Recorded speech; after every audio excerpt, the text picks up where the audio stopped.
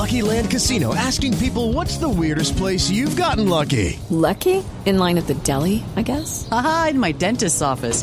More than once, actually. Do I have to say? Yes, you do. In the car before my kids' PTA meeting. Really? Yes. Excuse me, what's the weirdest place you've gotten lucky? I never win and tell. Well, there you have it. You can get lucky anywhere, playing at LuckyLandSlots.com. Play for free right now. Are you feeling lucky? No purchase necessary. Void where prohibited by law. 18+. Terms and conditions apply. See website for details.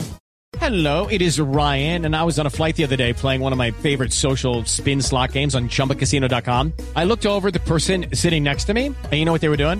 They were also playing Chumba Casino. Coincidence? I think not. Everybody's loving having fun with it. Chumba Casino is home to hundreds of casino-style games that you can play for free anytime, anywhere, even at 30,000 feet. So sign up now at ChumbaCasino.com to claim your free welcome bonus. That's ChumbaCasino.com and live the Chumba life. No purchase necessary. VGW. Void where prohibited by law. See terms and conditions. 18+.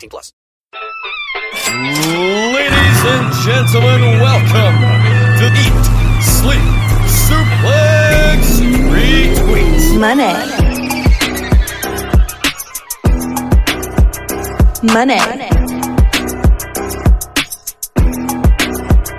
Money. Money.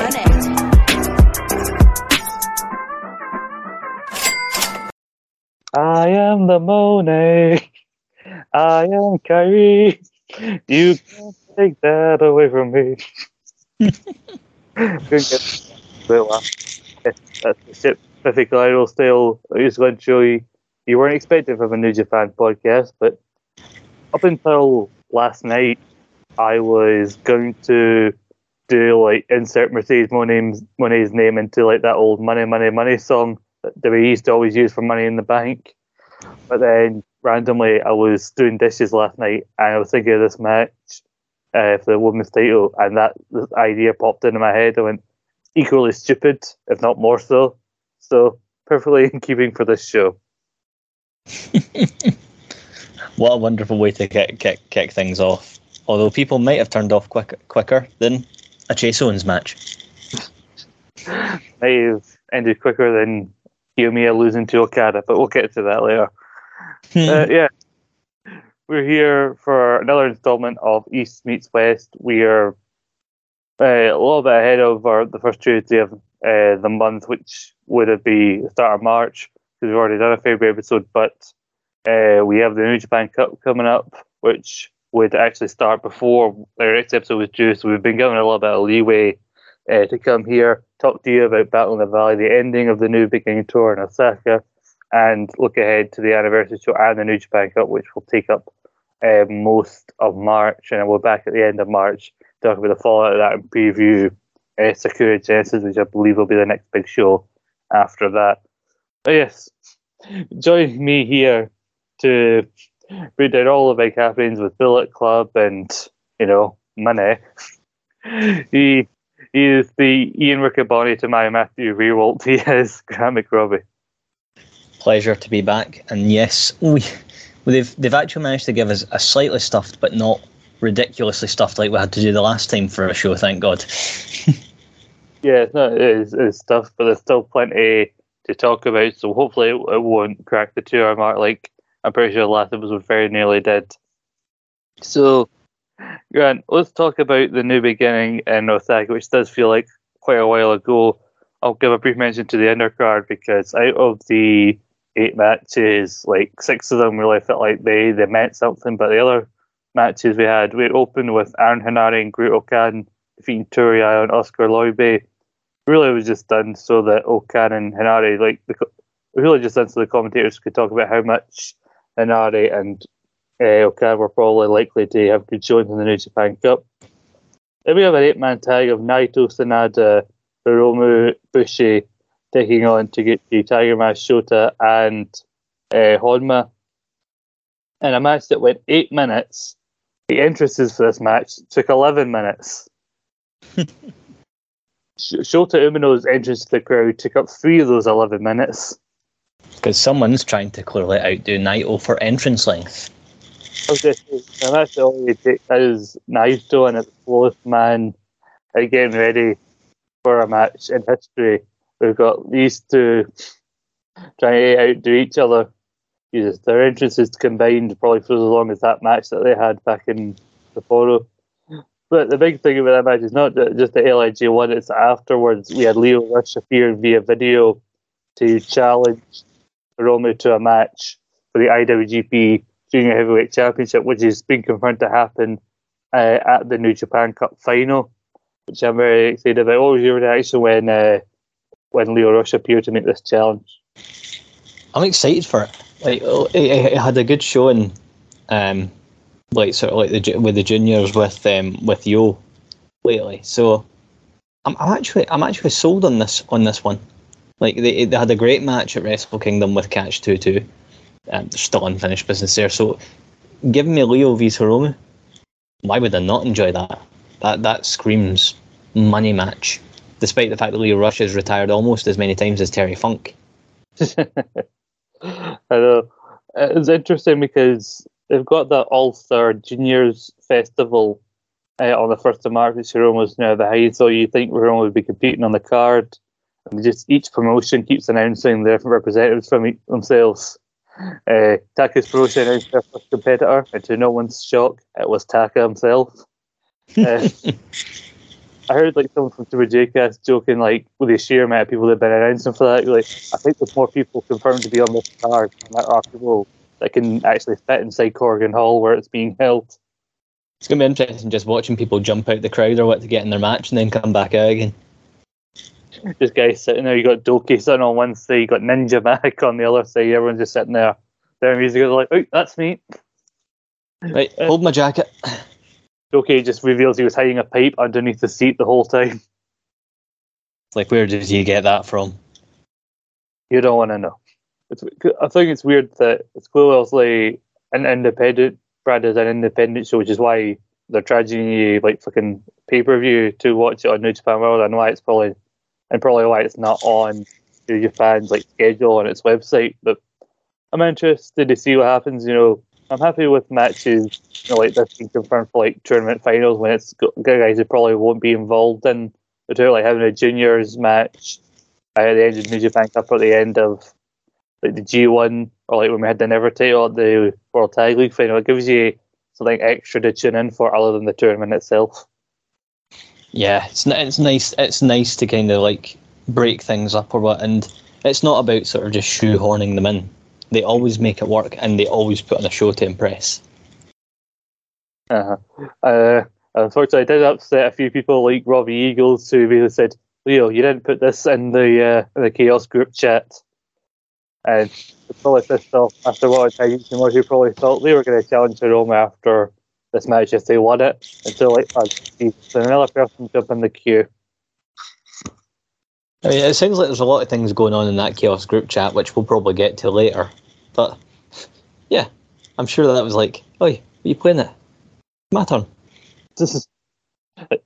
No, you are too. If you and Robbie can't get along and share your title shots, no one can have any. But you know, you talked about the Chaos group chat. I mean, the state of the Bullet Club group chat this last couple of weeks must be insane, because the next like 5 matches all involve members of Bullet Club, and they won one of them, which I was shocked at. I thought maybe they'd win 3. I was hoping that House of Torture, would lose. I think a lot of people sensed that Switchblade Jay White was probably going to lose. But yeah, so we have Ishimori defeating Master Wato in 11 minutes in a fun, very fast-paced junior heavyweight title match. One of the better, a fun junior singles match with one of the better ones that Master Wato's ever had. Kenta and Tanahashi. Kenta lost, even though he was going into a match for the strong openweight title at Battle in the Valley. But I think when he had the announcement later on about Tanahashi's plans for Battle in the Valley, it made more sense. House of Torture finally, it has felt a lot longer that they've held those belts than they probably have.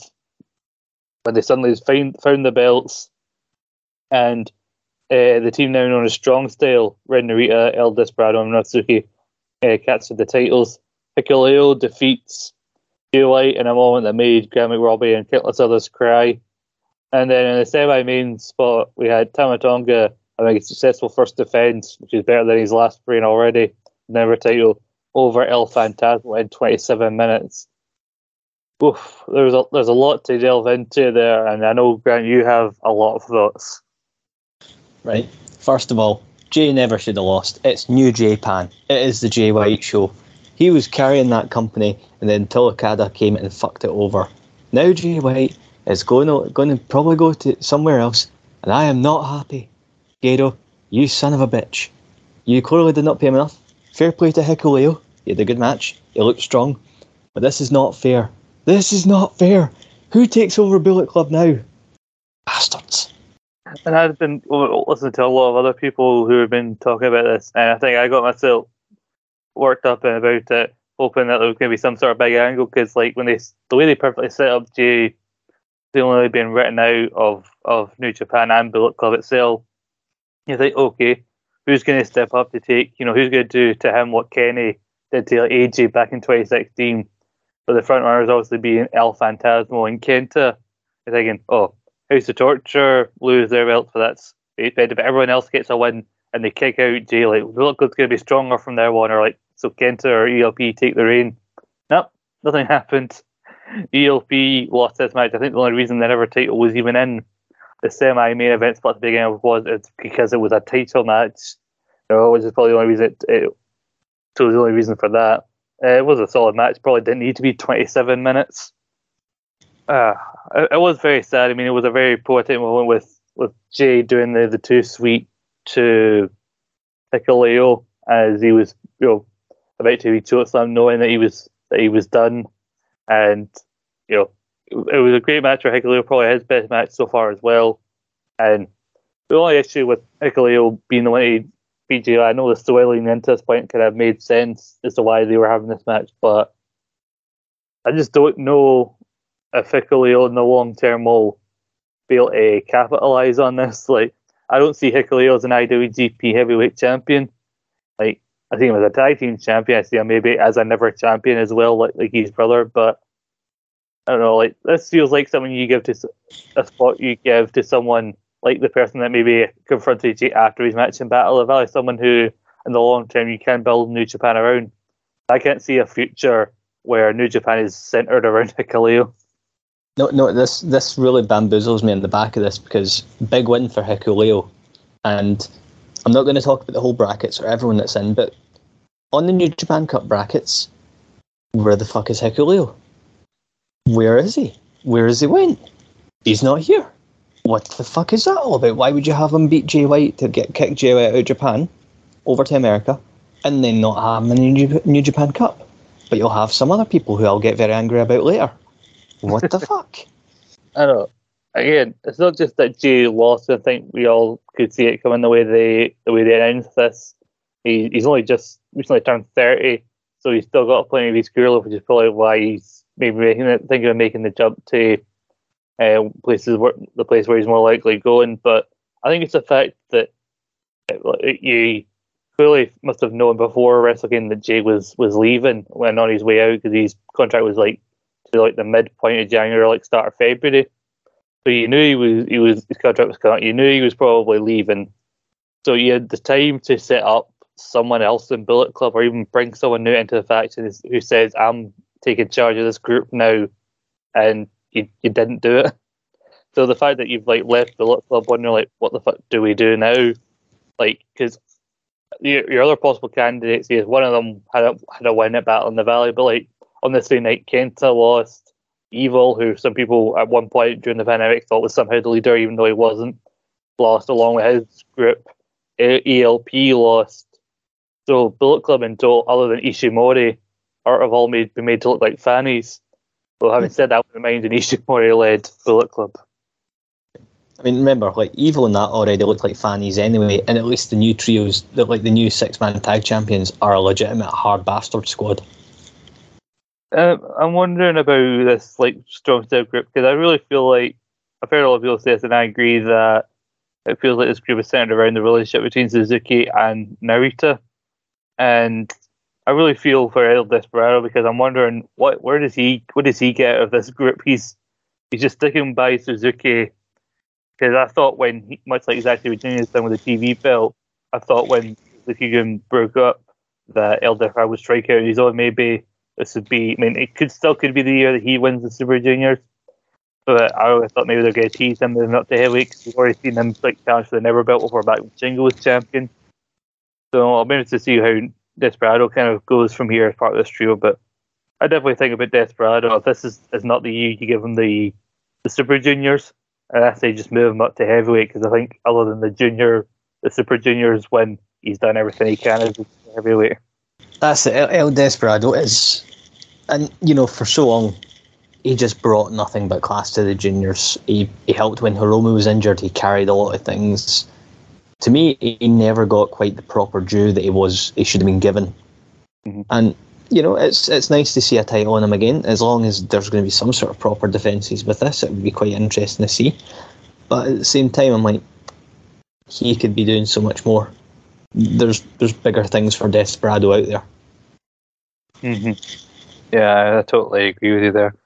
One thing I did like about the Tanahashi match, Kenta, is they mentioned that Okada, way back in their first match when Okada won the title back in 2012, he knocked he knocked Tanahashi's two front teeth out, and so now Tanahashi wears this like plate with like false teeth at the front, and in the morning in the hotel he took a bite out of like a protein bar, and the teeth came out, so they were loose in the match. They get knocked out. And there's a point where he's been put in submission and kind of holds open Tanahashi's mouth so you can just see this big gaping hole at the front of his mouth. It's just horrible. It's like, why? Why? Because he's a bastard. That's why. I remember thinking, what the hell is this match going to happen? But I think they explained it's a case of Kenta still remembers how Tanahashi fucked him up at Wrestle Kingdom 16 in that no DQ match. So Kenta has not forgotten, but sadly Kenta didn't get the win. But let's talk about the Never title match. 27 minutes, as I said, maybe didn't need to be that long, but it was one hell of a show, and I'm sad that ELP didn't get the win. They did tell a good story of these being two guys who use a lot of shenanigans trying to just win it straight up. Either them going into the crowd or in the commentary table, we had ELP hitting out moonsaults and all sorts. Like I keep forgetting he's got that new CR3 thing where he basically just drops you on your fucking head. I thought that was going to be a hit CR2 Styles Clash. Like they gave every turn it felt like they made you think that ELP was going to win. That's it. It's like ELP knows how to get the crowd reacting to him, and I do love that he likes to keep pulling out all the other Bullet Club leaders' finishers, and it's why it feels like he would be a fantastic person to take over from Jay. Mm-hmm. Because he knows what he's doing. It's total class. Well, I take for Tama Tonga to have two Never title reigns so close together that ended up one defense, and you can't be really mad at the finish because he hits the Gunstun and then finishes him off with the Jay Driller, Jay Briscoe's old finisher, the double underhook pile driver. So you can't really be mad in that sense. So let's see where they go from here. If you had to guess, what do you think the future holds for Bullet Club? Because this was not pretty much like, you remember Wrestling Dontaku last year? I know we didn't really want Chase and Fale to be champions, but you remember Bullet Club won pretty much most of their matches. They added new members. They either won titles or they set up being challengers for other ones, which they eventually won at Dominion. That was a night where they remembered, oh yeah, Bullet Club is still around. Bullet Club still means fucking business. And I figured this was going to be a night like that where we'd be reminded, Jay may be going, but this is a new version of Bullet Club. We keep evolving. We're going to keep on going. These are main players now in the club. But they didn't do that, so where do you think the club goes from here? This is honestly probably the first time in a long time where I honestly don't know where Bullet Club's going. As you say, there's no one being built up properly to kind of take over on the back of things. The club's kind of star power is definitely diminished compared to what it used to be, despite being a very heavily loaded faction of guys. It needs a reinvention. It needs something big to keep the wheels turning. Because right now the wheels are going all over the place like the wonky shopping trolley at Tesco. I know. Wrestling Dontaku this year will mark 10 years of Bullet Club. So you really need to do something now to keep them looking strong going into that big anniversary. Because you've got now left Kenta, ELP, you know, sadly you got House of Torture, you got Bay and Ace Austin. But we look at it, the guys who are there regular in Japan are like that group is like getting smaller. And we were talking about the other day, just Robinson made his presence on it Battle in the Valley as a member of Bullet Club. And we both honestly forgot he was even in Bullet Club to begin with. It's like, hang on, where the fuck did he come from? Like, but he had the whole thing with the US title, had a really shocking run of it in the G1 where he thought he was set up to be like a favourite in that block. He didn't get, I don't think he even gets a proper rematch with Will Ospreay. Has a couple of shows in the US, then says, I no longer represent New Japan or whatever. And then I remember there being a graphic of him being all elite, so maybe he did sign with AEW, and then he lost to Samoa Joe in a TV title match at Final Battle last year. So, if anything, up in the first couple of weeks of him being in Bullet Club, you know, when he beat up Tanahashi, won the US title, then had to give it up. That was his best period, because since then it's been all downhill for Juice Robinson. That's it, like, and let's never forget the nickname Rock Hard, Juice Robinson. Rock Hard, Juice Robinson. Oh. So, God knows what's going to happen with Bullet Club. They really need to shift out House of Torture and really get some new blood involved. That's what I think. Definitely. And there's plenty of talent out there in the world that would be ripe for going in. So send us your thoughts, people. Yeah, send us your thoughts. Let us know at Suplex Retreat. But then we go to the main event in 32 minutes, 7 seconds. Kazuchika Okada retains the IWGP Heavyweight Championship against Shingo Takagi. And a match that honestly, I tried not to get my hopes up because I knew it wasn't going to be Shingo's moment. But, you know, for a 30-minute match, it did not feel like that. They packed a lot in. There was a video going around on Twitter, which it's just like a solid 3 minutes or so of them just properly like throwing everything, like working stiff, and then some. Like the fact that there was a moment where Shingo gets hit with a Rainmaker and doesn't budge, like I just thought they're like, oh, like he's not taking any more of your shit. That's it. Like I think we all kind of knew Okada wasn't dropping, but it was a case of can they match what they've given before? Because I honestly don't think these two have had a bad match, and lo and behold, was not a bad match. Absolutely not. The fact that he carried a money clip into a Last of the Dragon, and if he'd only been able to stay there and hook the leg, he probably would have won it. That moment that really gets like, oh no, he can't pin him. And then he sent him with the bloody. It was a hell of a show. I mean, I still think that his clotheslines are way better than Okada's clothesline, even though his Shingo uses his clothesline as a setup, maybe Okada's as a finisher, but that's by the by. Okada eventually with the Rainmaker puts away Shingo, but you know it's nice to see it when Okada properly earns a victory like this, where you know his opponent makes him work for it. Yeah, and like as you're saying about the clotheslines and the lariats, like Shingo's do look better, and I think it also helps the fact that Shingo's like upper half of his body is built like a fucking brick shit house. Like he actually makes Okada look kind of small with his big fucking massive arms when he goes for things like the pumping bomber. Pretty sure it's borderline concussing people with that. Yeah, and Okada gets on the microphone after the match, and we knew that it was going to be an IWGP Heavyweight title match at Battle in the Valley, but of course they didn't announce anything because they don't want to give away the result of. They don't want to because obviously we had to get to this match, so they didn't want to, give anything away. And so Okada gets on the microphone, come out and challenge him, or are even going to have Kiyomiya come out to set up that match. I know, which Okada said he wasn't going to do. And so he gets on the microphone and looks over at the commentary where Tanahashi's sitting with a Japanese commentary, and then challenges Tanahashi for one more shot in the US.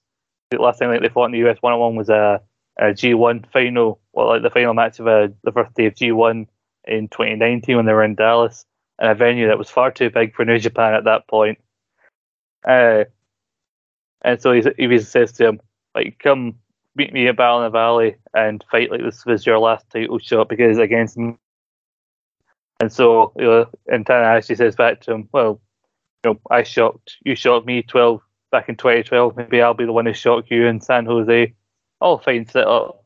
Doesn't distract from the fact that it's still Okada versus Tanahashi for the millionth time. This is your John Cena Randy Orton rivalry. It's never going to end till one of them retires or dies. This is why people should stop chanting "fight forever" at wrestling shows, because eventually they will do that, and you'll hate it. There's very few feuds that you'll actually enjoy seeing them fight forever. So it's like, no matter how much we think it, doesn't mean they should do it. Yeah. See what you did? You wanted this. You asked them to fight forever, and now they have, and now it will never ever end. And having said that, though, I mean, they haven't actually. I don't remember them ever actually having a singles match since that show in Dallas. So, to be fair, I mean, at least they've given some distance between the two. So I don't know if I was annoyed about it at the time as you were, but like, I did hope for something a bit more original, like somebody you knew who wasn't going to win it, or somebody who's more like the US audience to challenge him. Like there was rumors of Lance Archer and everything, but instead they went, let's take this match we've done 1,000,000 times in Japan, but we've only ever done once in the US, so it's still fresh over there. Yeah, it's perfectly okay though. Lance Archer has not laced up his boots for about 54 days by not even by his own choice. But don't worry, we've got it covered. He is coming to Sheffield and Stevenage, people. This is not a drill. Oh, Sheffield is not ready for someone like Lance Archer.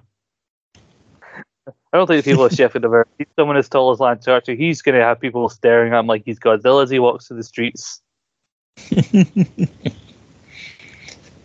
It's like, holy fuck, it's Godzilla. It looks like Godzilla, but due to copyright, it's not. So, there's a reference for you.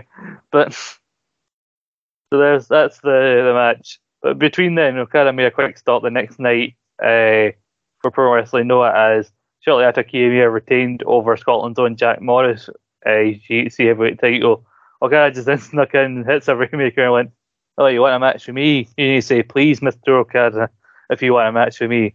Fuck it, I'll fight you at the Tokyo Dome." He didn't say fuck it, but that was the overall tone I got from it. And this is the interesting thing. It's like Okada in New Japan feels a bit bland. Feels a bit beige. A bit like looking at your favourite Chinese on a Sunday. It's not bad. You enjoy it, but sometimes you want more. Then we get Okada and Noah. Absolute top class shithouse dickhead. I love it. I know. You look at him and Noah and you think, why can't you be like that here? Like, why do we insist on keeping you when you keep failing to hide the fact that you're a dickhead? So just embrace it. Be a dickhead. Run with it. Come to terms with it, Okada. So we got to Battle in the Valley. I didn't watch the pre-show, but Alex Coughlin beat JR Kratos and David Finlay beat Bobby Where's the Live Fish. I didn't watch it because I heard nothing but bad things about it, because like they had issues with the connection, like the YouTube stream wasn't working, and then there was a delay on fight, and when I did get it, like there were audio issues, like you couldn't hear the commentary, the English commentary, and when I tried to watch it even without the commentary, I got like 2 minutes into the Alex Coughlin JR Kratos match, and like the weird echo, and every time like they hit the mat or like the crowd did something, like I'm fucking turning this off. I don't need to watch JR Kratos wrestle that much that I'm willing to sit through this. That's it. It's completely like just like, yeah, these are not matches that are selling the pre-show to me. Bobby Fish has completely fallen off the wagon into crazy tinfoil hatland, so I just do not need to see that man on my telly. Jesus. I don't think there's when was the last time there was such a sharp decline in fan perception for for a wrestler than Bobby Fish since he left AEW. That's, I mean, he went off with Kyle to get to AEW. Everything was all right. Then there was injuries and stuff like that, and then he left. And lo and behold, he aged about 300 years in the space of a week, and became everyone's not so favourite angry grandfather that you don't really want to come to family parties because he might be a little bit racist. He looks like, to me, he's always looked like, you know, every time you see a comedy where the main character's mum remarries and the guy's a dickhead, that's what Bobby Fish reminds me of, like that dickhead stepdad who's always going on about how that weird thing he's into, like in his case, MMA and all that, and keeps trying to get you to fight with him. Oh, yeah. That's actually bang on the money. Bobby Fish is the dickhead stepdad. You've heard it here first. So yeah, then the main show actually starts. We got, as I joked about at the start, Ian Riccaboni and Matt Rehwoldt start kicking us off on commentary. They start off with, we do have Scott D'Amore joining them for the opening match, because I do remember this 8-man tag being a bit weird at first, but then we did get the announcement of the joint New Japan Impact Wrestling show over WrestleMania weekend. I believe it's going to be on the Friday, where it's going to be called Multiverse United, and one of those matches is going to be Kushida taking on Josh Alexander, and they keep specifying if Josh Alexander is still the champion by the time we get there. Like, you got No Surrender where he's fighting Rich Swann, and then you got Sacrifice. I think just before that, I think he's going to be the champion. I don't think we need to worry about that. So this is basically them both leading teams in a little bit of a preview match.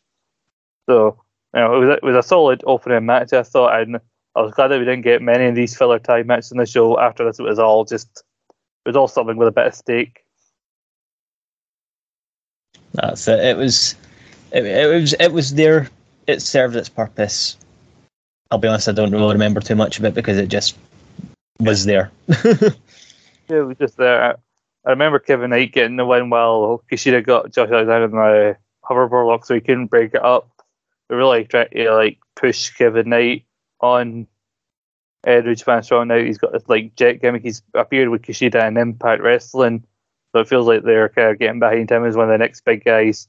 You know, following the footsteps of your Alex Coughlin's and your Clark Connors. You know, as an LA Dojo breakout. Also, the DKC finally got his character. He's apparently a graduate of Cobra Kai, judging by his attire. Oh God! He's just gonna.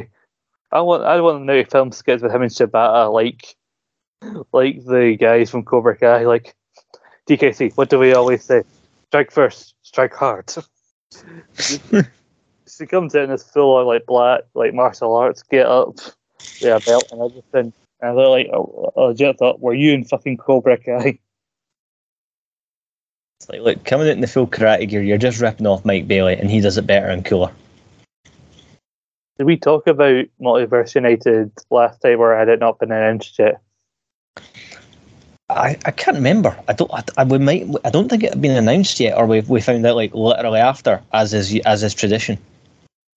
Yeah, because the three main matches that have been announced are Alexander v Kushida, Mike Bailey v Will Ospreay, and Moose versus Jeff Cobb.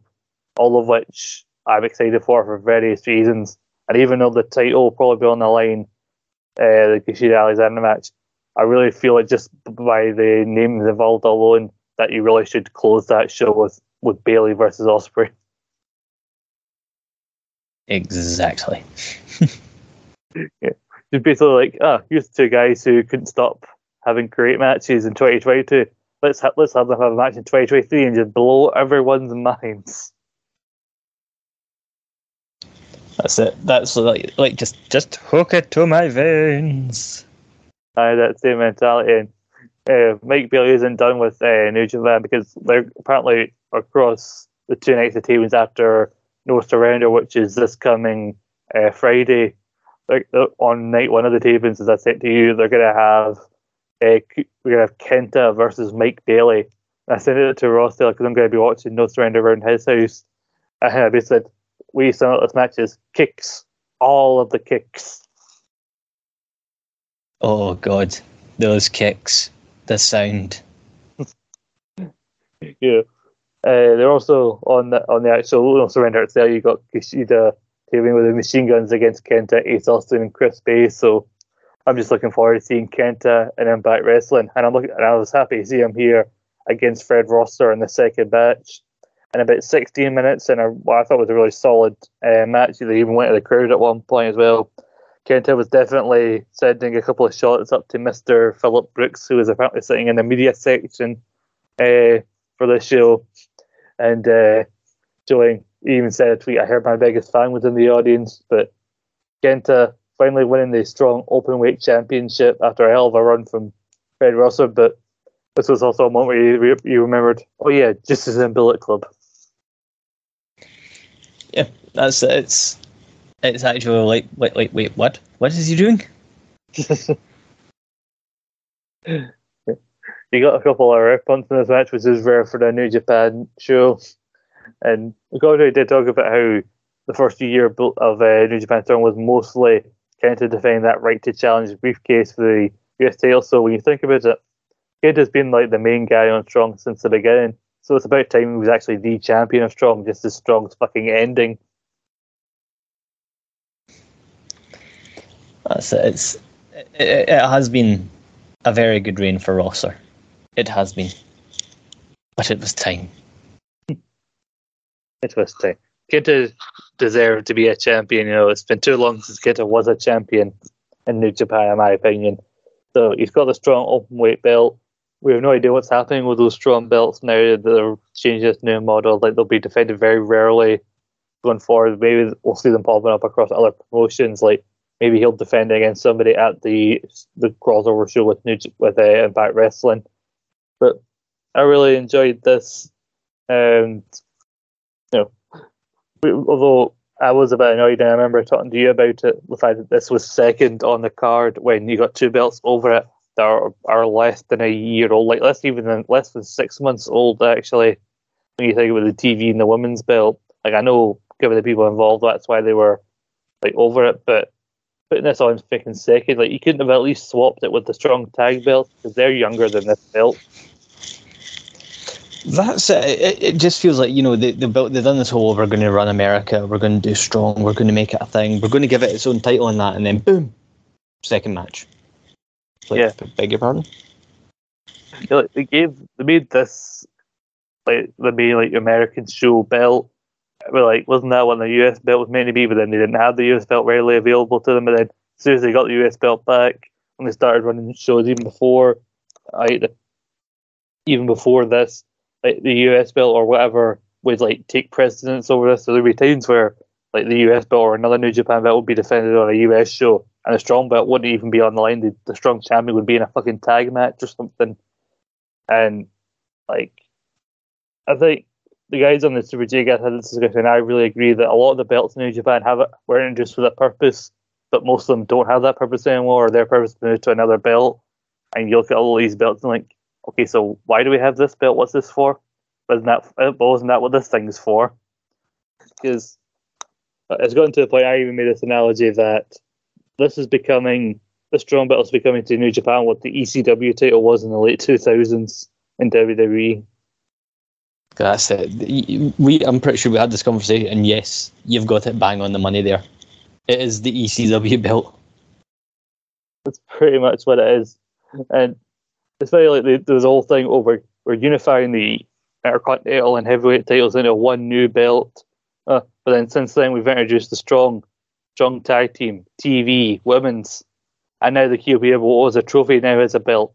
So you get rid of, you turn two belts into one to lessen the number of titles you have, and then some reason you just can't stop introducing more belts like across all the continents. So when guys from Japan come over, the guys who would be on top of the US belts are being pushed further and further bloody down the card.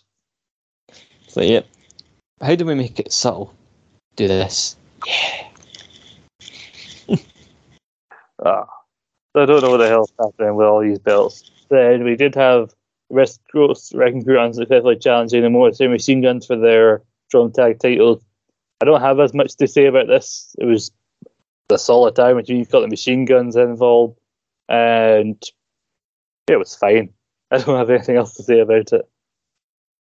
it was there. It was fine. Like Motor City Machine Guns matches are always genuinely good, but it was under 10 minutes. It was really just like solidifying their reign. But other than that, nothing like mega special to write home about.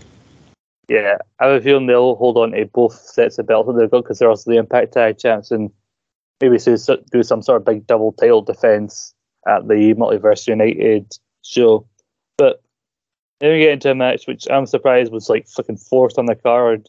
Like, I don't know why this wasn't just like below the women's match in terms of like placing on the card. You had Jay White taking on Eddie Kingston, and just I expected like Jay White to phase out of the US bit in New Japan because he said in his post-match comments where like, well, my mission over in the US isn't done just yet.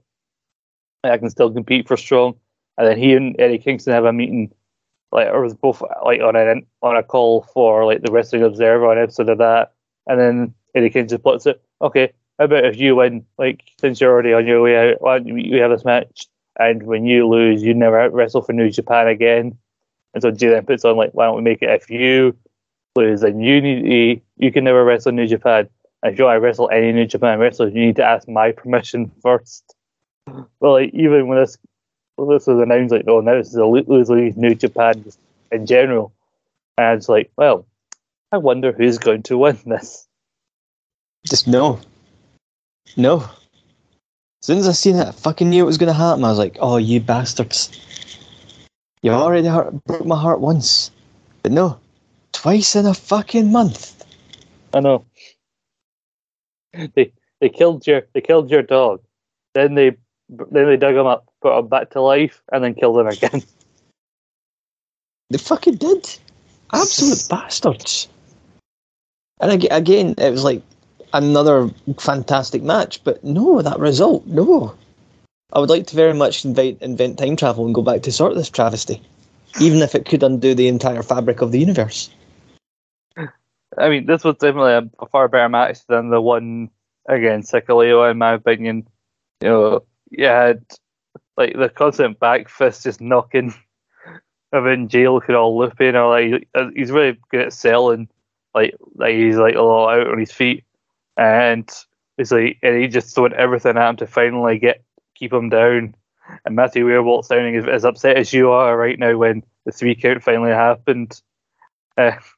He did try to offer him respect before he finished him off, but Jay just spat in his face as is his wont. Going out fine until the end, always being a bastard. I love that. Just the utter show of disrespect. It's like, yep, I know I'm going to lose. You've rattled fuck at me, but guess what? Fuck you. Do it. And, and before we talk about the post-match,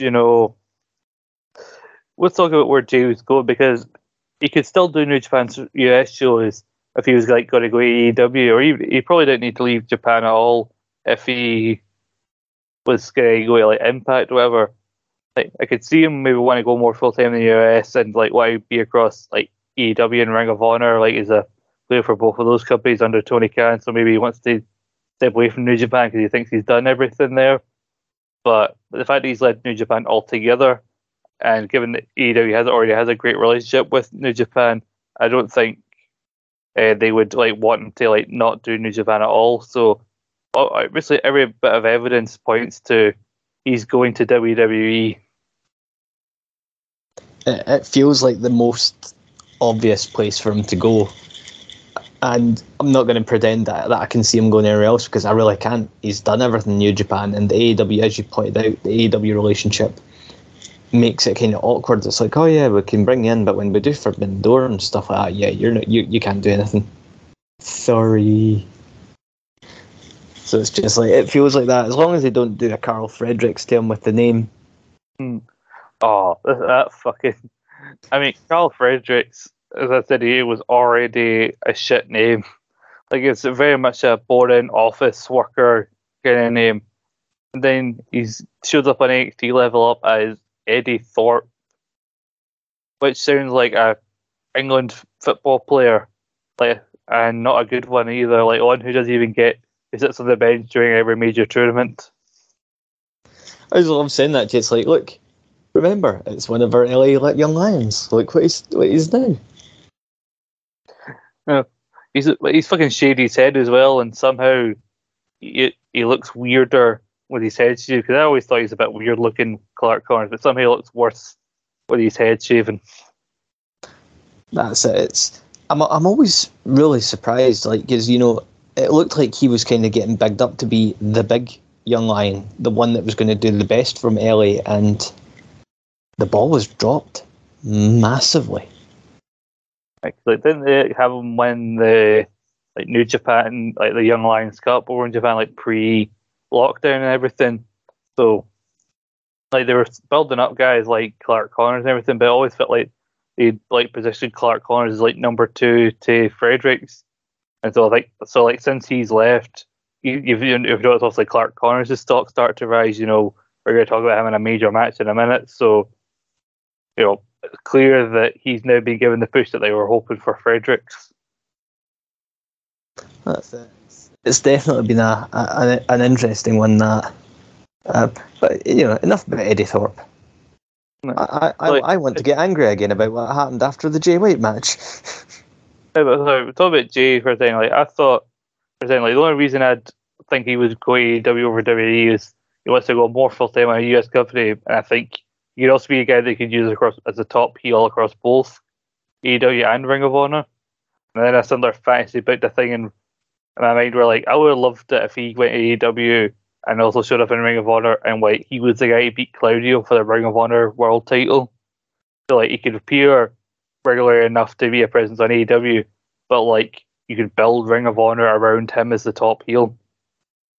And it would have worked because that when he was on Excursion, Ring of Honor was where he was, and I remember watching him against Ospreay years ago, one of his last matches before he finished up his Excursion. In fact, it might have been his last match.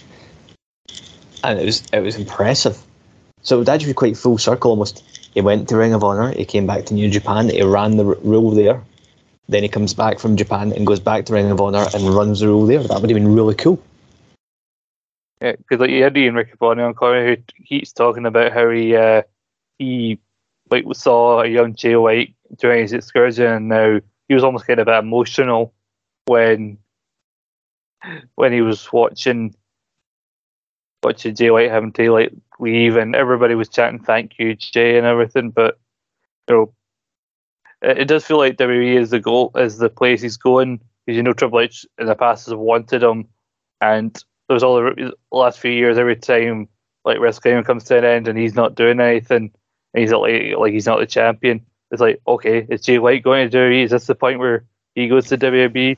But then there was a story coming out that WWE is prioritizing another top free agent over getting Jay White, but some people have written up creative plans for Jay White. So they said other free agent over Jay White, and I'm the only person I could think of that you'd want that badly is Kota Ibushi. Yeah, I've seen some people say Nick Aldis, but I don't think Nick Aldis is somebody they'd want as badly as Ibushi or Jay White. But Ibushi's another one who they supposedly have written up creative plans for. But it'd be interesting to see where they go. Would they have Jay White show up in NXT, or would he be someone who goes straight to the main roster? I mean, I know you'd want to go straight to the main roster, but I don't know how they would. What the thinking is now, because when Triple H, even though a lot of guys didn't need to be in NXT, he wanted to bring his new top indie guys through NXT first, so they could get some good booking. But now that Shawn Michaels is running NXT and Triple H is running everything else, I don't know where Jay White would go when he comes in. I would see Jay White going in, if they're not going to pull the trigger and put a main event AJ Styles style of introducing him. I could easily see him being a post-Mania, maybe go straight in for the IC belt. I've seen a lot of people say that they fight. I've seen some people pitch the idea of Cena beating Theory for the US belt at Mania, but then losing it almost immediately to Jay White. Because you saw how quickly he won the IWGP US belt when he started off properly in New Japan as the Switchblade. So a kind of parallel to that. Ibushi is someone I'd find it harder to believe going to WWE, because Jay White seems more like a guy who would fit into the WK style of like promos and everything, and like he's got a clear character. But Bushi, even he came in an interview when he was asked, "Well, would you want to wrestle for AEW?" And I'd wrestle for AEW 1 week a month until my wrestling skill is fully sorted. Yeah, it's like, you know what, make it happen. Just whatever WWE does with Jay White, it needs to be big right from the get-go. Mm-hmm. So after it looks like you could have like this big farewell pro, like Eddie Kingston. Like, as the 3 happens, he gets right the fuck out of there. He rolls out. He's halfway up the ramp before the referee can even realize what's happening, and so Jay goes to like cut a promo, but then immediately he's attacked by David Finlay with a shillelagh, and he's dressed in all black, which lets you know he's a bad guy now.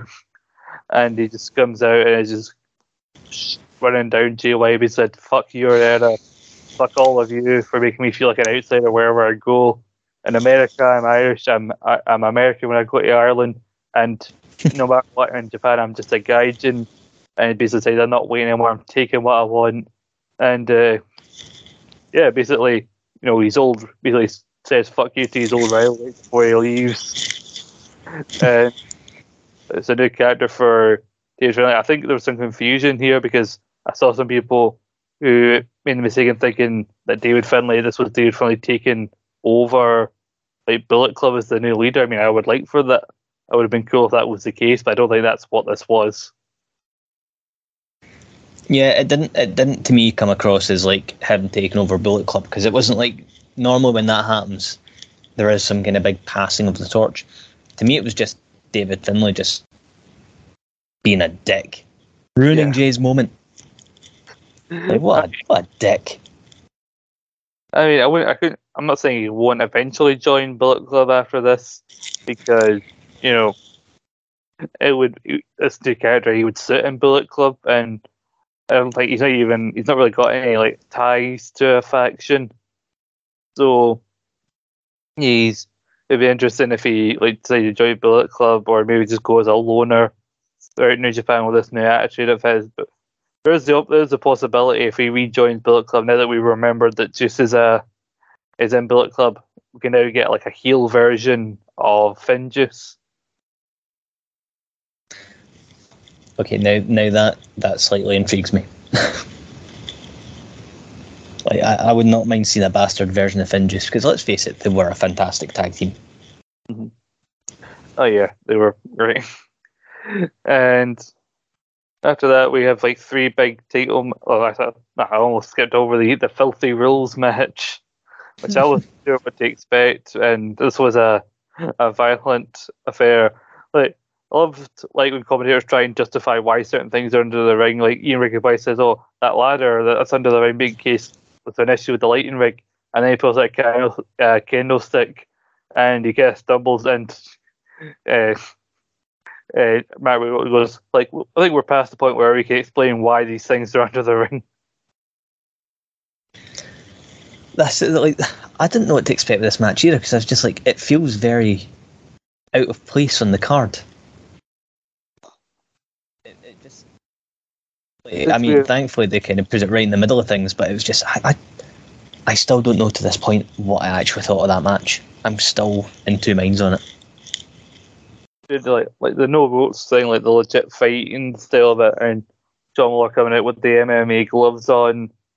It's like Bloodsport meets like something you'd seen like CZW or GCW, something like that. So it's a mixture of like 2 different styles. Got bloody Homicide bringing out a fork like he's fucking Abdullah the Butcher at one point. But then Tom Lawler eventually wins, his name's in the title of the match, so of course he was going to win with a big knee to the back, and like he chokes out Homicide, but Homicide gets the last laugh by giving a big middle finger to everybody as he's passing out.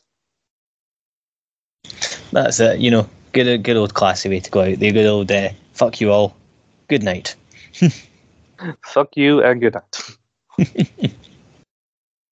The NGPW TV Championship match with Clark Connors losing to Zack Sabre Jr. in 14 minutes and 6 seconds, so no draws still in the era of the TV title. Clark did his best. He tried the submission game with Zack, but he was never going to win that one. I just love there was a quick transition and then he pulled back on the arm, and much like Renuia, you saw that Weave's shoulder was bending, Clark immediately tap out. And I know we didn't think that Ishii was going to win as attempt either because it was the first defense, but somehow I believed Ishii more than I believed Clark Connors. I mean, it's because Clark Connors isn't the first article yet. Yeah, that's silly. Clark Connors. It was a good showing for him.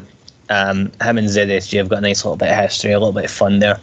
ZSJ possibly already cutting promo of the year at the press conference before it when he decided to cut a promo in American. They're studying my Japanese, but my American's not so good. It's just it's like I lived in Japan on and off for the last 11 years, and I made the effort with Japanese, so I feel it's only fair I do it for the Americans. So, howdy, yeehaw, good morning, yay America.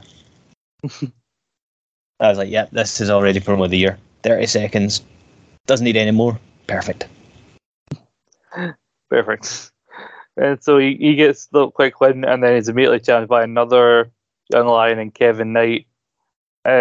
I have this theory about Kevin Knight. I legit think at some point him and Kushida are going to win those strong openweight tag titles. They're going to have Kushida's going to get the win for the team. They're going to have a short run, and right before he goes on his proper excursion, Kevin Knight's going to be the one that gets pinned. He's going to blame himself, and he's going to go on this journey of self-discovery. And it will be magnificent. It just feels like they got Clark Connors. They've also got Coughlin and Keeper Kidd. They just figured out what they're going to do with them. Then all of a sudden, Kevin Knight after the Super Junior title, they just were like, right, we're all in on this one. It's like, no, just go in, all in. So that we have that, right? And then I know we've poked a bit of fun with the mini kind of thing. Mini. But I will say probably my favourite match of the whole show was the IWGP Women's Title match. It was never in doubt, but it was absolutely sensational to watch. I think they nearly went 30 minutes. It's why I know there's some disappointment. 26 minutes they went. It was 26 and a half minutes.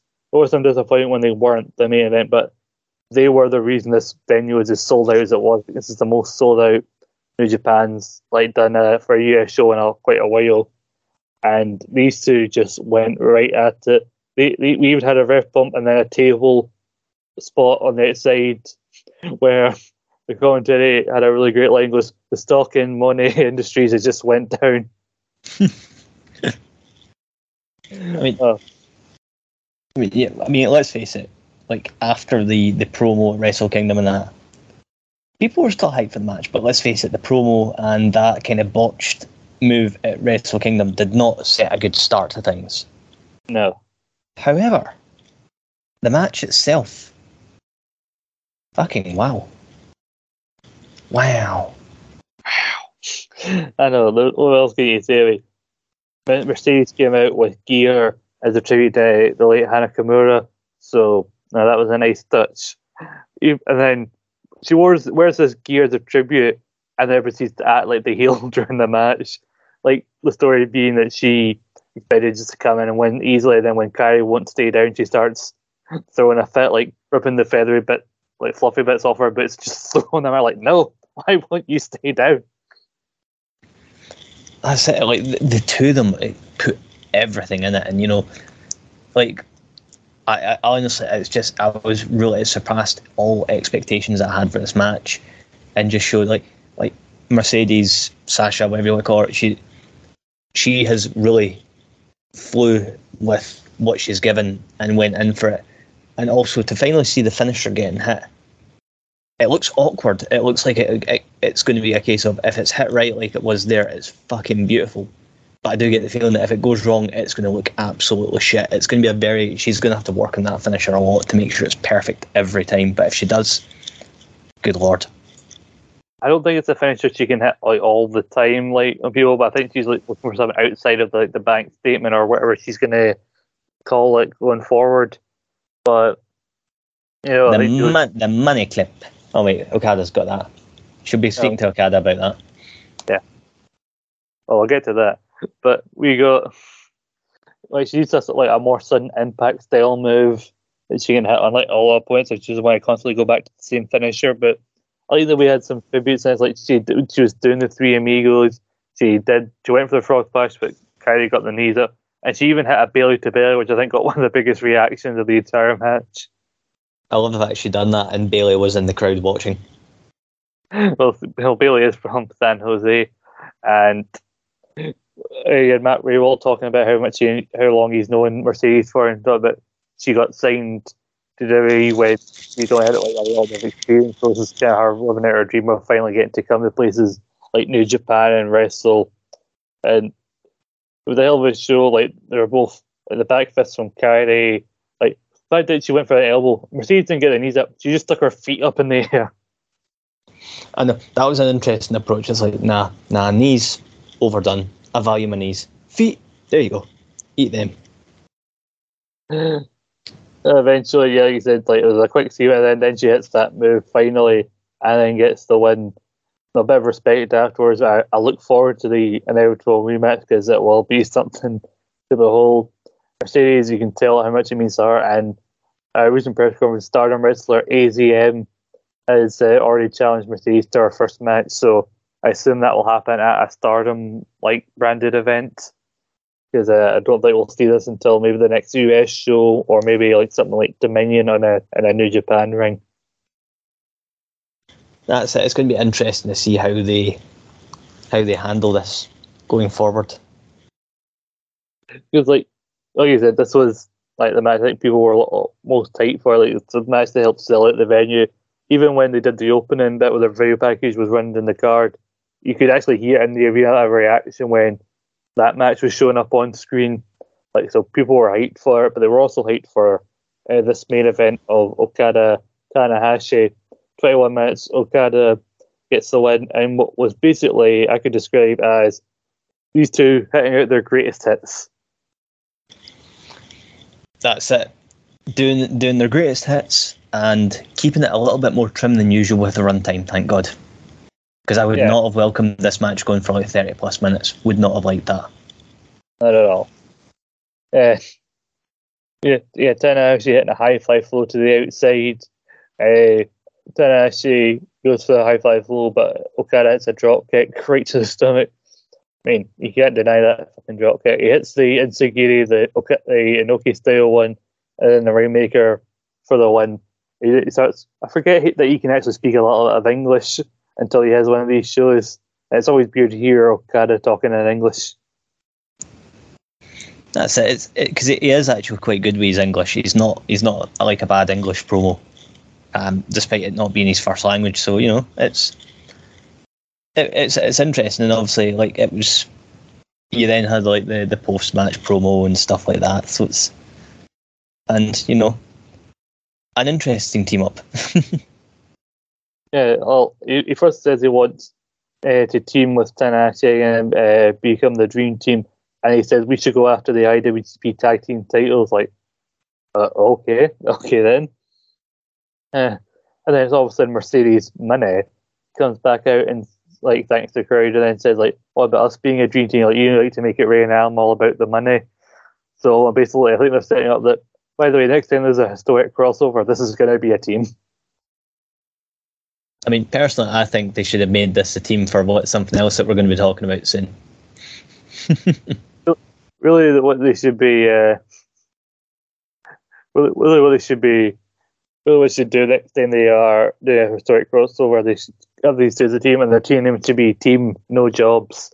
Because if these two are on the same team, are they fuck losing? That's it. That is not fucking happening. That is like, as soon as you see like you're looking at the card list going, who am I booked against? Oh fuck. Like I'm at any team at any point in the 80s that has Hulk Hogan involved in it and asking who's going to win this match, like suggesting that these two team together in a match that they're going to lose, you'll be laughed out of the building, you'll be laughed out of Japan, out of the wrestling business entirely. Honestly. Anyway, yeah, that was Battle in the Valley. Solid enough, really solid show for like the US market. Even though I think they really should have had the women's match go on last, but Okada wasn't done there because just a few days later, he has just enough energy to just absolutely walk through the GHC heavyweight champion, Kaito Kiyomiya, in a Noah ring in the Tokyo Dome. Not the main event, which was a rarity for Okada in the Dome, but just walks through the GHC heavyweight champion in just 15 minutes. What absolute shitbaggery of Okada. I know, and like the fact that he breaks out a Rainmaker, then an Emerald Flosion, then another Rainmaker. Like, and it's like, are we going to go for 30 minutes? No. 25? No. 15? Now we're talking, son. I know. What if we go for a draw where so neither of us really lose? Nope. And like suggesting that Kiyomiya beat Okada was probably never going to be a decision that happened. But then I think Gedo and Ishimori had a tag match against some Noah guys. I think one of them was retiring, and they won. Hiromu Takahashi in a junior heavyweight champ match got the win, and then he did challenge. I forget the name of the GHC junior heavyweight champion. It's not in front of me, but he did challenge him to a match for his title, like later on down the line. So maybe we'll see that at the Super Junior festival he's doing. And then Okada beats the heavyweight champ. So New Japan just walked into Noah's house and shat on their rug, and then walked back out again. Yep. And then you had Naito just decided, fuck it, old man Muta, he's got to get battered as well. In what was apparently an absolute banger, which is really surprising. I think it only happened today, at the time we're recording about half, but we heard about it early on this morning because of the time difference, so neither of us had a chance to watch it. And then apparently Muta then just has a weird semi-match with Masahiro Chono, who wrestles in a suit while Tiger Tori is there refereeing it, also in a suit. Naito called it. He was like, no way is this bastard retiring. And it's like, yeah, see, last match, my arse. Absolute carny, honestly. Absolute fucking carny. Naito was right. He called it. Yeah, we do have some stuff to preview. We have the New Japan anniversary event, which is weird that it happens the day after the first day of the New Japan Cup and does feature some New Japan Cup matches, but we'll come back to the New Japan Cup bracket in a minute. So let me run you down the card for this anniversary event, the 51st anniversary of New Japan Pro Wrestling. We got Fujita and ZSJ representing TMDK taking on El Phantasmo and Kento of Bullet Club. We got Aussie Open back in Japan for the first time since the World Tag League. We got Aussie Open team with Will Ospreay against Tama, Toriano and Kojima. We got House of Torture versus Strong Style in a non-title match. We got LIJ's Sanada, Naito and Takagi taking on Jeff Cobb, Great Okada and Hanare. And what's been billed as the anniversary event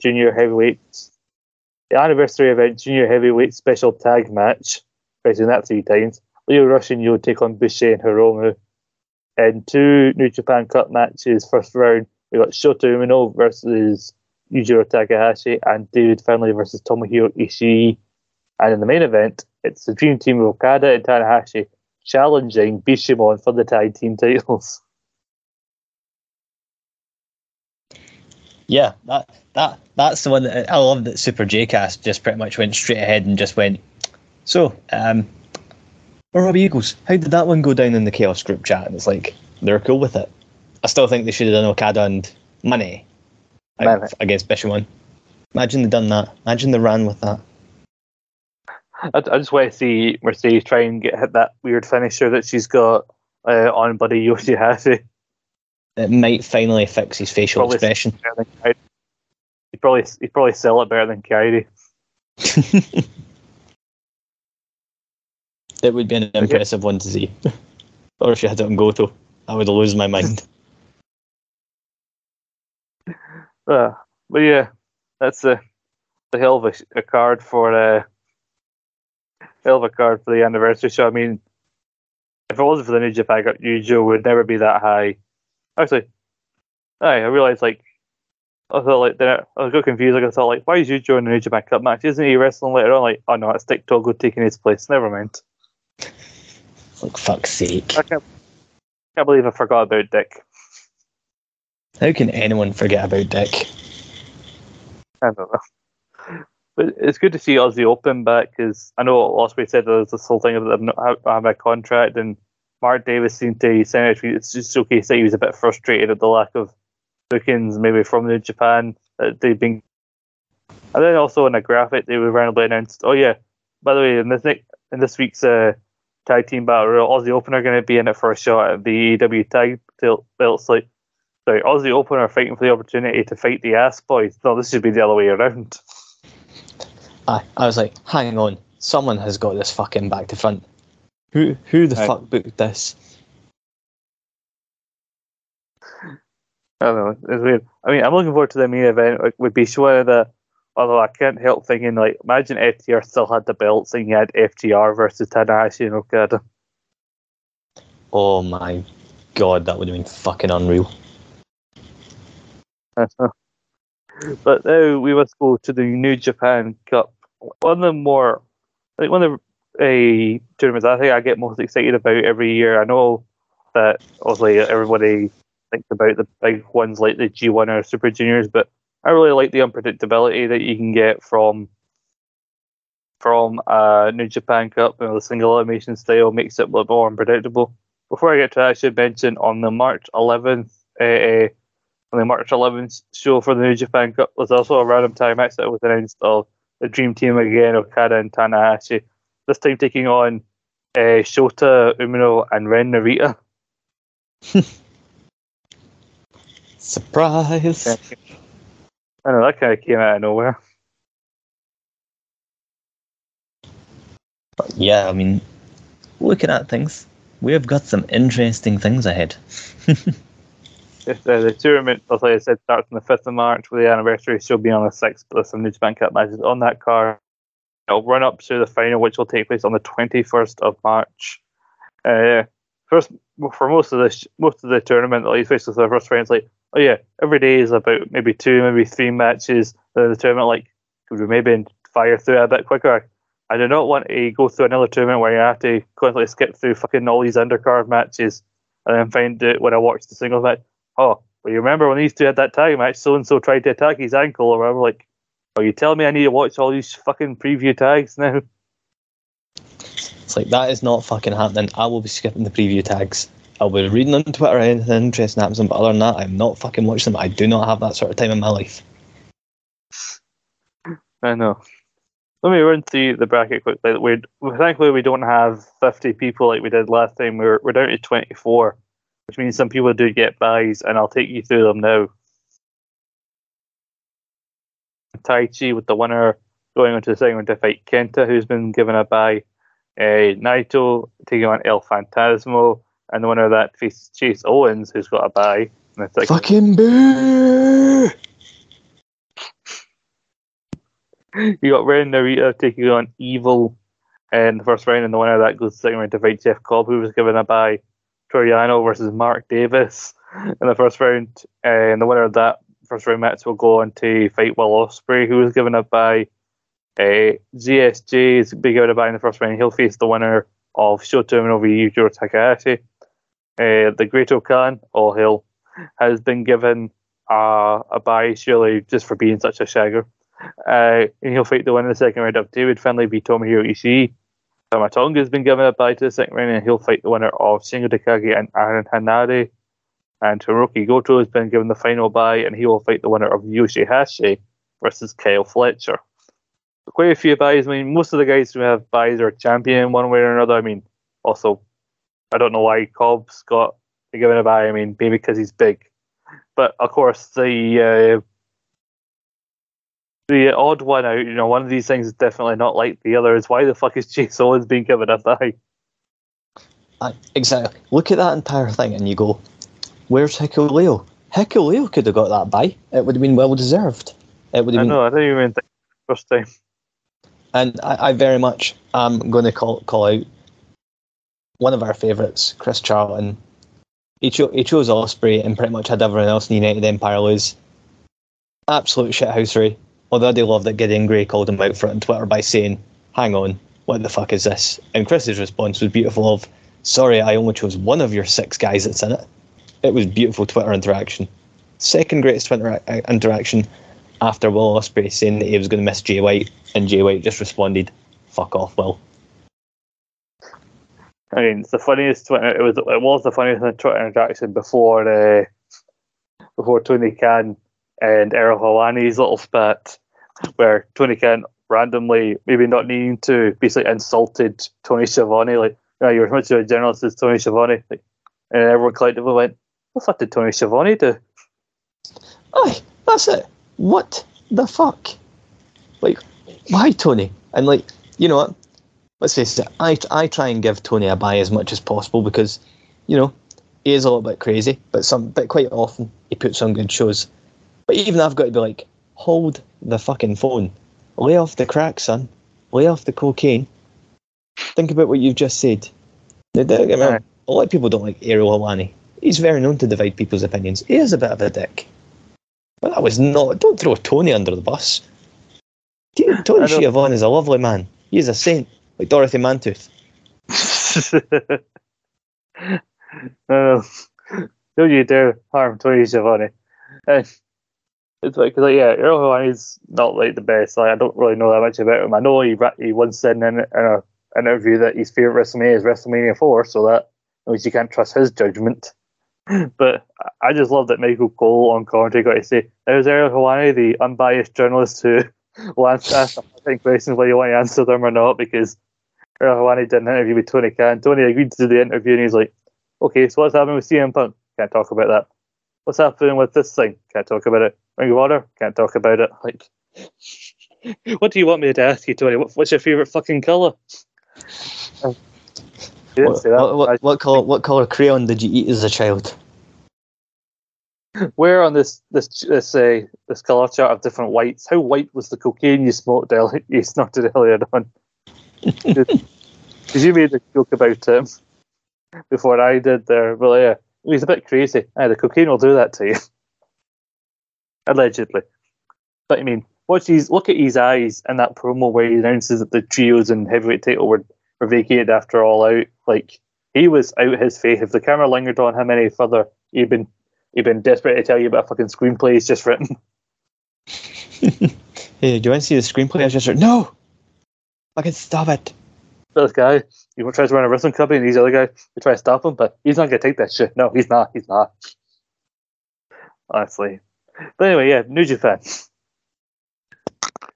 That's it, whatever. So Chris Shelton, as you said, yeah, he had Will Ospreay winning. Like, he had him facing Shota Umino in the final. And no offense, Shota, I mean, I know a lot of people give you a hard time. I wasn't a fan of your match against Naito, but this is nothing personal, but please, God, no. Maybe next year's New Japan Cup final, a bit more development. I can see him being in it, but please don't put Shota in the final list. And I don't even think Ospreay's going. I'm still maintaining Ospreay's going to get close, but no cigar. And then he's gonna win the G1. I'm sticking by that. But tell me about some of your favourites, because I've actually heard a lot of people after his promo at Battle in the Valley, a lot of people claim that they think that David Finlay is shot right to the top of the favourites list. Finlay, I think, is going to make an impact. But it's a cold day in hell before I choose him over the Great O'Khan. All hail. All hail. Honestly, there's so many potentials here, and I'm trying to think, like, in my mind, whoever wins isn't going to dethrone Okada. But I want them to have a good match with him. On that basis, I mean, my heart would always say Sanada, but I don't want to see the heartbreak of having to watch him get beat by Okada again. It's just not right. Mm-hmm. Jeff Cobb, however, would be a fucking beautiful match with Okada, because we know they two can go at it big time, and they've only had a handful of encounters in the last couple of years, so it's still relatively fresh. To me, it's about finding someone new without going back to the well too often. The idea of like Cobb fighting him, I mean, imagine if they had a plan for a big guy to fight him. Imagine if Jonah was still around and hadn't gone back to WWE, they might have like thought about giving him this shot. like have him go through the New Japan Cup field to get that shot at Okada, because Okada wouldn't like defend the briefcase against them. I think would have been an interesting shout, but like I could definitely see a rematch in him and Okada. But yeah, I have 3 favourites here for various reasons. Partly heart over head for most of them. I got Kenta, always root for Kenta. I mean, had he not had that match in the beginning, I would have said Shingo all day. But Shingo's already had his title shot. So my 3 are Kenta, and ironically someone he might fight in the second round, Taichi. Actually, I think Taichi's a dark horse to win this. And also my heart will always say Great-O-Khan. And then mentally, I booked myself a final because they're on separate sides of Great-O-Khan v Taichi. Can you imagine that as a New Japan Cup final? Honestly, I would not complain. And it's like you have kind of got like, I've probably got like 3 people who, in my mind, are my kind of top choices for winner. And again, like you, I've got Taichi as a dark horse pick because I honestly I could see it happening. The only thing though, I also would go with Great-O-Khan because all hail. And now this one is more out there, but I love the potential. Kyle Fletcher. Oh, interesting. Because that boy can go, and he did have to go a good period on his own when Mark Davis was injured a few years back on the Indies. And I know for a fact that Fletcher had a singles match with Shingo at Rev Pro in Manchester. Oh, that is very interesting. I mean, I don't know what his chances are with Kyle Fletcher, because I don't think Gato can resist the idea of a second round match between both members of Bishamon. But, you know, I could see Mark Davis going through silly because, again, wanting to see tag partners fight. There's a possibility of getting to see Dunkzilla versus Ospreay. That's it. There is so many potential, like, United Empire matchups. It's actually, like, I love the potential of some good old-fashioned inter-faction warfare for a tournament. Because it is interesting to see how different pairings work. Like, some people try and keep it kind of clean, some people just go, no, it. I know we're friends, but for the next 30 minutes, fuck you. Yeah. An interesting first round match, I think, is that one that's been randomly thrown in there that doesn't, like, it could go either way. They could surprise you. The fact that Naito's taking on ELP. Yeah, Naito ELP. Could we see another upset where Naito gets put out in the first round? Could be the case. Do I want to see any of them face Chase Owens? Not really. Absolutely not. No. But, like, looking at these guys, like, a lot of the guys who got buys, like I said, are champions. Quite a few people who, like, could any other time win it are already champions. So I don't think we're going to have somebody who's already a champion win it. I mean, not a New Japan belt. So that's why I said O'Khan, because, you know, he's champion of the British and all that. But, and also part of the reason I said Taichi is because you look at the left-hand side of the bracket, if it works out a certain path, there's a chance we get a semi-final on the left-hand side of Will Ospreay versus Taichi and a rematch from Sapporo. Ospreay Taichi, you know you're going to get an absolute fucking banger. Like, really, when it comes to, like, either Ospreay Taichi, Ospreay Sanada is another one that they could go back to. They could run that over again because of what happened a while back. And on the right hand side, I know it's not likely because of where they are in the brackets, but say we got Shingo and ZSJ again. Interesting. Because, like, I'd love to see Great-O-Khan, like I said, like, because we've talked about how much I love him here, but he's up against so much stiff competition here. Because, like, either he faces Tomohiro Ishii or David Finlay, who's just got this new gimmick, who maybe they don't want to take too many losses. And then if he gets through either of them, he might have to fight ZSJ and possibly someone like Shingo or Tamatonga after that. So, like, there's just so many obstacles being thrown in front of our boy O'Khan. But I do like the possibility of a second round match between Tamatonga and Shingo, because I don't think that's something we've ever actually seen before. Actually, yeah, that's a point. Have we seen Shingo Tama? Not to my recollection.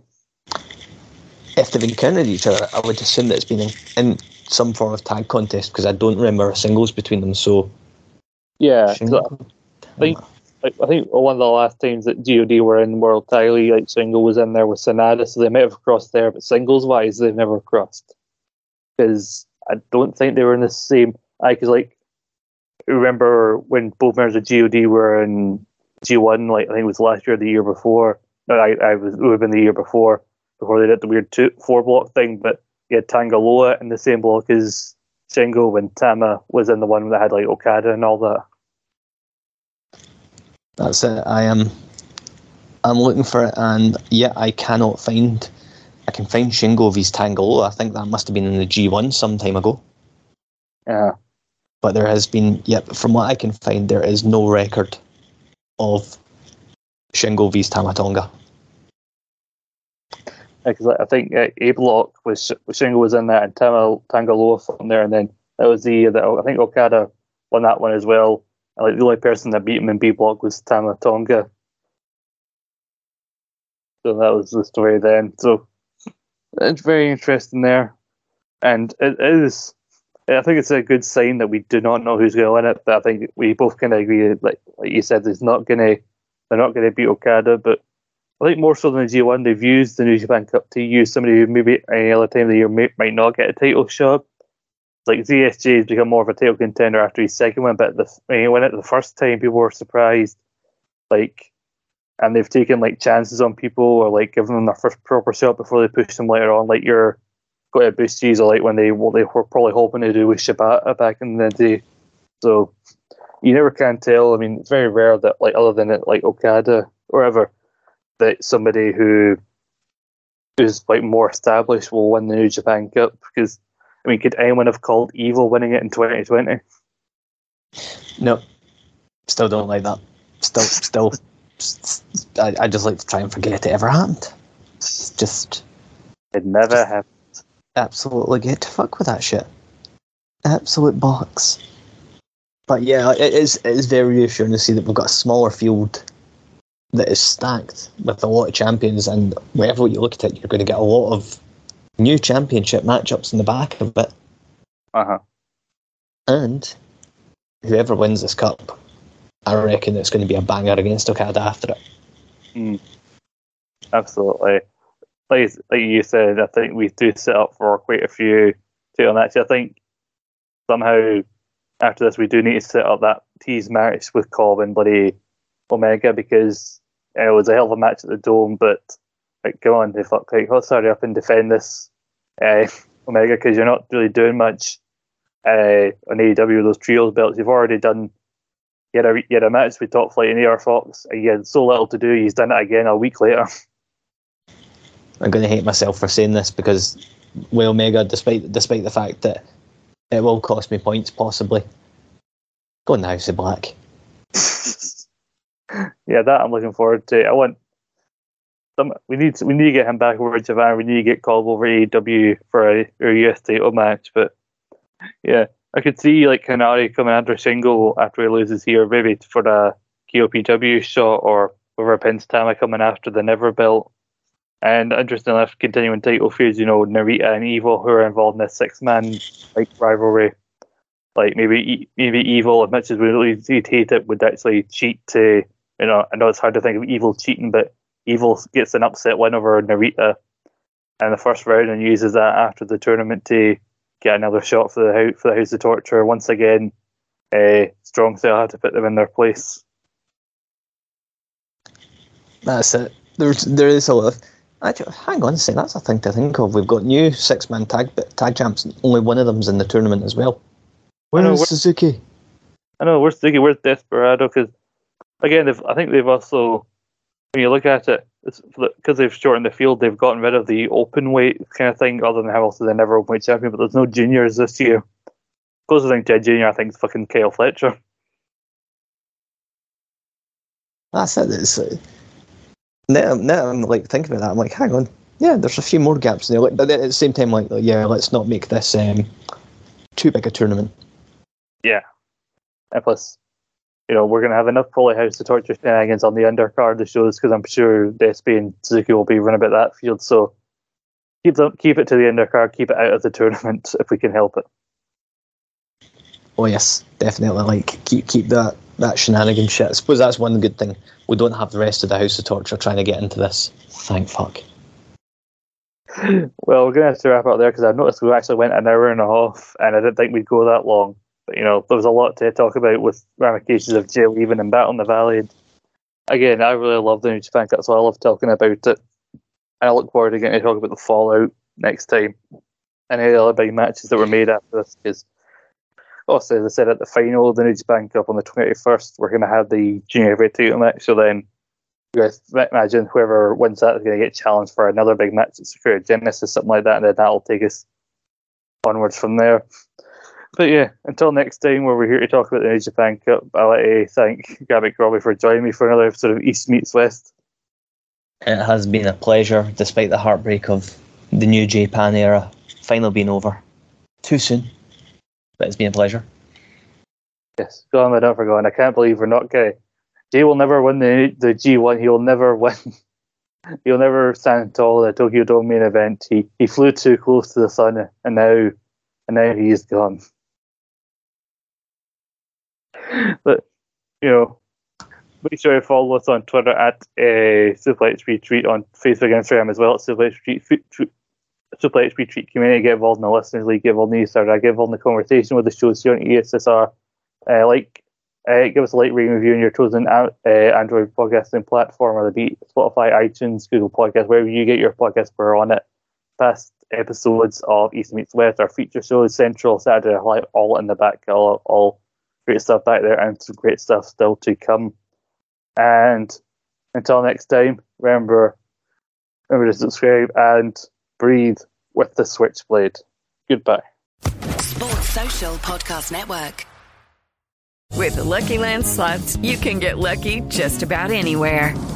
This is your captain speaking. We've got clear runway and the weather's fine, but we're just going to circle up here a while and get lucky. No, nothing like that. It's just these cash prizes add up quick. So I suggest you sit back, keep your tray table upright, and start getting lucky. Play for free at LuckyLandSlots.com. Are you feeling lucky? No purchase necessary. Void where prohibited by law. 18+ terms and conditions apply. See website for details.